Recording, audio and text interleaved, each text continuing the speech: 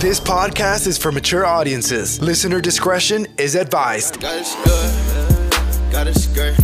This is the Success Habits of Christian Entrepreneurs podcast, where we look at the habits and strategies of world-changing entrepreneurs to achieve real results. Today is about the power of you. Are you ready to go to the next level while you're at the right spot? Finding a solution to become the greatest.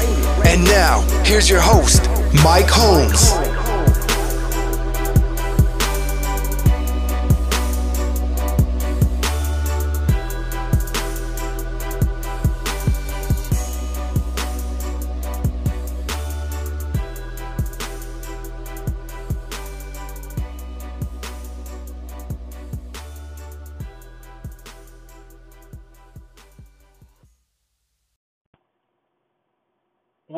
What's up? We are back on the Success Habits of Christian Entrepreneurs podcast. Today, tonight, right now, wanted to talk to you about something. I wanted to talk to the person who's praying and asking and pleading and begging and wishing and hoping that God would begin to move on their behalf.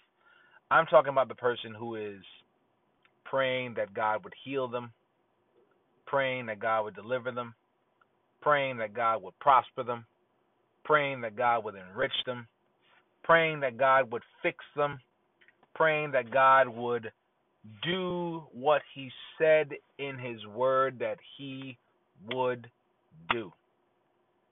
I am talking to you. I'm talking to you who is frustrated, who is angry, who is despondent, who knows the word but is not seeing the word play out in your life. I am talking to you.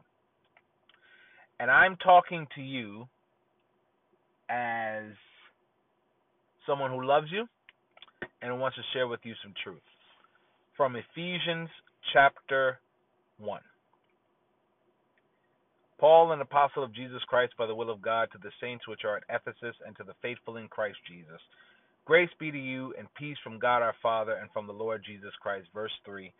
Blessed be the God and Father of our Lord Jesus Christ, who hath blessed us with all spiritual blessings in heavenly places in Christ,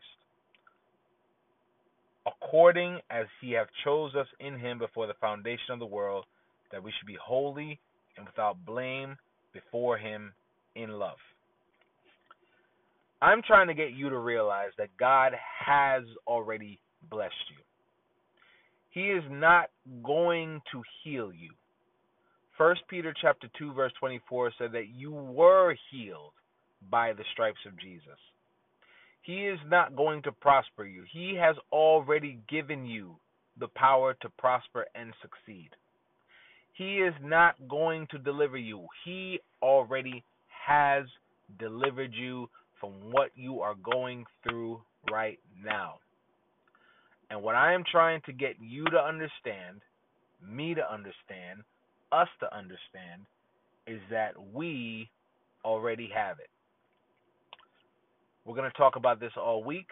Look forward to seeing you soon. Take care.